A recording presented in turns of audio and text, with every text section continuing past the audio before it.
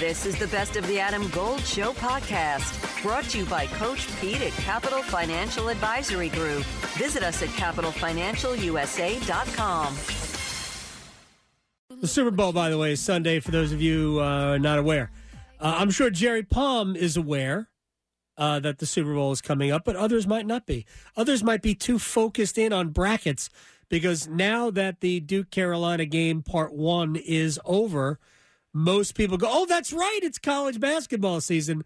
It is the unofficial start to the college basketball season. Jerry Palm, Chief Bracketologist, CBSSports.com, at JP Palm CBS on Twitter. All right, I'm going to put it to you straight. Why is the ACC getting dissed by everybody? I think you have just 3 ACC teams in your current. Did you add one? Who did you add? Virginia. Oh, you added Virginia. Yep. Good on you, mate. I know you had Virginia Tech at the beginning of last week. You had them in, I believe, the first 4. At the beginning of last week, right? Okay. In and out. Now, you don't even have them in the first 4 out. Right. How many Big 12 teams do you have? All of them? A bunch. All of them? Yeah, 42. 42. All right, so here's my question. It's 9. 9 Big 12 teams. Yep. BYU's in, right? Yep. Iowa State's in, right? Yeah. Texas Tech is in, right? Sure. So my question is, and this is, I'm not in any way, you know how you and I work. I'm not in any way coming at you, because this is everywhere, all over. Anybody that is doing a bracket has the exact same stuff, basically within a team or 2 here and there. So what I'm curious about is the non-conference credentials for those 3 teams in particular, which are pathetic. Yeah. Even Agreed. Compared to – so why do those teams have such high metrics? Is it simply the neighborhood? Like you could have a trash house in a great neighborhood and the value of your house goes up. Is that it? Are you talking about like net and KenPom? Yeah. Those metrics? Yes. Okay. Those metrics, especially KenPom, are basically all margin of victory. Now, the net's got a little bit of a one-loss component to it, but that basically KenPom is trying to predict point spreads. Those are predictive metrics. Basically, all you use to do that is point spreads. Now, you can do sophisticated math with point spreads, right? So, but that's what you're trying to do.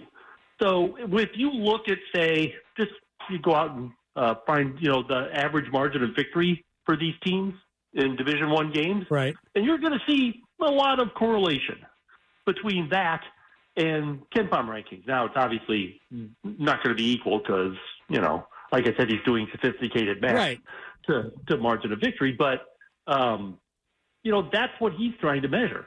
And, resumes, selection and seeding for the tournament, it's not based on that. They're on the team sheets, but nobody gets in on KenPom or net alone. Right. It's just like with the RPI. It was when, they had the RPI. I mean, if all you got is RPI, you had nothing. So there has to be something to back that up.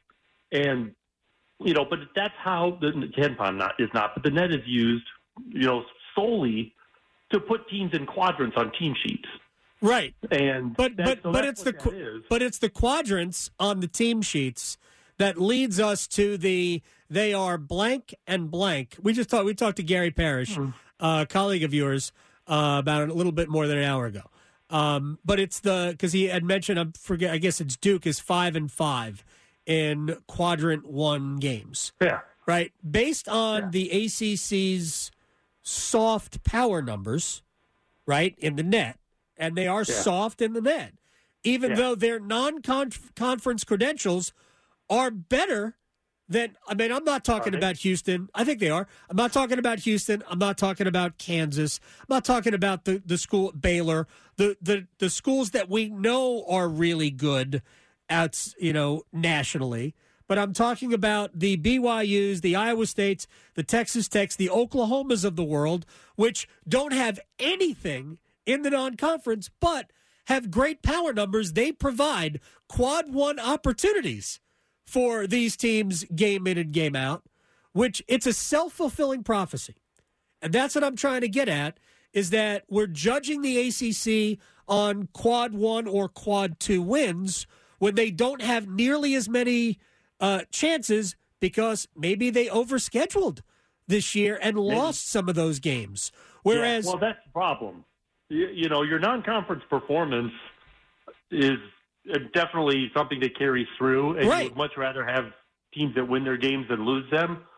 But the Big 12, the ACC, are they the same size? I think the ACC's got one more team. We have actually right now it's just at 15. We don't know. It could be 18 next year. It could be 17. It could be 40. We don't know. In fact, I'm not so sure it's not changing day to day. But so the Big 12 collectively has got 10 quadrant 1 wins, 10 and 17, and the ACC has got 11 quadrant 1 wins collectively in non-conference play, but 11 and 25. Adam Gold in studio with my man, Coach Pete DeRuiter, Capital Financial Advisory Group. You have a 401k, but you're changing jobs. You're taking that 401k with you. Next step. Well, a lot of people leave it behind, which is not a good thing. I mean, if you're not at the company anymore, your 401k shouldn't either. And that's when it's time for my 401k survival look box at that. set. You see it right here. I got workbooks, guidebooks, DVDs in here that explain everything about your 401k. More importantly, how to build a lifetime income. It's a $300 value. I'm also going to give you a total retirement plan, which is a $1,000 value for the next 18 of you who call right now. No cost or obligation. Call 888-843-0013 or text Adam to 600-700. Adam Gold is a paid spokesman. Investment advisory services offered by Capital Financial Advisory Group, a North Carolina registered investment advisor. So it's their fault for playing too many good games. Well, teams that they couldn't beat, I suppose. That's certainly right. So, but how many carrying through it hurts everybody, no question. Right. So, but here's this. Like, would the ACC have been better off? Because you get criticized if you do this. We have criticized NC State for doing this. And I'm just bringing them out because it's one of the teams we talk about on a daily basis. Jerry Palm, CBSSports.com, chief bracketologist, and a man who puts up with me as often as I call him. It's amazing. Like, BYU's best win is San Diego State. I mean, outside of the league. I'm not talking about anything they've done within Big 12 play. Iowa State. That's top 25 team. That's a good team. Yeah, I'm not knocking it. That's their best win. What's Texas Tech's best win? Off the top of my head, couldn't tell you. Right. But outside the league? Yeah, not much, right? Iowa State's best win outside the league is Iowa. Outside the top 50, right? Yes, that's about right. Iowa State. Right. Yeah. Not great. That's Iowa State. Iowa State, by the way, is a head-to-head loss, I believe, to Virginia Tech. So they may very well. Right. Which is probably one of the reasons why Virginia Tech made a appearance in the bracket. And we hope that Virginia Tech gets back in it. I don't even know if Virginia Tech's all that great. I'm not even saying that they are. All I'm saying is that it has been a narrative, and it's very easy because I know the committee members, we like to say that they're just looking at data, but I don't believe. Not. I mean, they have a 5-day meeting. Right. They watch these teams play. There's a lot of data, but it's still a subjective process guided by the objective data. Right. They listen to the narrative. I believe that they were swayed in football to vote against Florida. I absolutely believe it. We're talking about different people and a different situation. Right. But yes. I don't know if they were swayed, but that was just egregious. So I'm just looking at Virginia Tech. They've got 5. Oh, and they've got bad losses, too. They got tons of losses. And that's the problem. Yeah, they've got 7 quad 1 losses. You can overcome that, but you can't lose to Miami at home. Unless Miami is actually, a middle, a bottom of the at-large pool caliber team. They haven't even been in my pool yet. I'm not, bad example probably. I've watched them play. I saw them play last week, and I thought I was watching a middle school game. The State Miami game was one of the worst basketball games I've ever watched. It was an embarrassment. So part of the problem now that the ACC has, after relatively poor non-conference performance, is that you've got all of these teams looking to resume build, and literally just 3 teams they can do that against. Right. Carolina, Duke, and Clemson. Those are the 3 teams that you can beat that's going to get the committee's attention now that you're in conference play, because non-conference play did not go well. And whether it was, overscheduling or whatever, my scheduling advice to coaches, conferences, whatever, is always the same thing. Schedule the best teams you can beat. But if that means a knowledge of your own team, a knowledge of the teams you're scheduling, it's easier to do it in basketball than it is in football because it doesn't matter as much in football, hardly at all. But but in basketball, you try and schedule the best teams you can beat, but that's as much art as it is science. But, that this year, Virginia Tech, NC State, some of these teams have either overscheduled or had other problems that made it so that they were not up to enough of their non-conference schedule to put them really in contention for spots in the field. And it's going to be a down year for the ACC, probably historically down.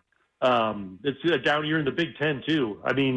Outside Purdue, Illinois, and Wisconsin, there's not much there. Michigan State got off to a horrible start. Yeah. Now I've got Nebraska, Northwestern, and Michigan State in the bracket. But that's more of Nebraska. It's a 68-team field. You got to put somebody in. But it's going to get bigger, Jerry.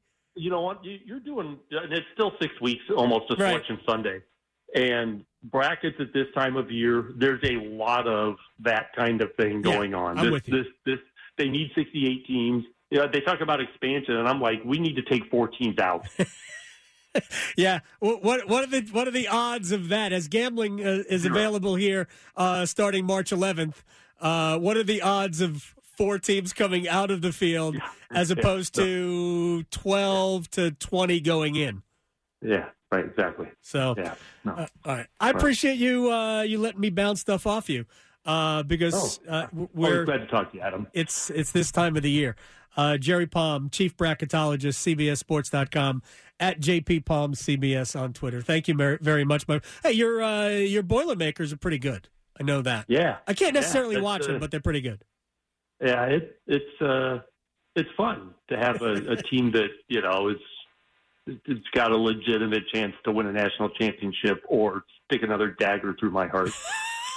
Or anything is possible, right, with Purdue? Yeah. I've got one day I'm going to write a book about all the crap that happens to Purdue in the NCAA tournament, and some of it, of course, self-inflicted crap, but still crap. You're a gentleman. Anyways. Thank you very much. All right, take care. That's Jerry Palm, CBSSports.com. Career-driven individuals ready to unlock your potential? Discover William Peace University's School of Professional Studies. Our classes are tailored for the working professional. Attend class on your terms with our online sessions and choose from various start dates throughout the year. Dive into a curriculum designed for success. Every class is a stepping stone that takes you closer to your career goals. Take one or more classes. It's in your hands. Elevate your career with William Peace University's School of Professional Studies. Dive deeper at williampeace.info/SPS. Your journey begins here.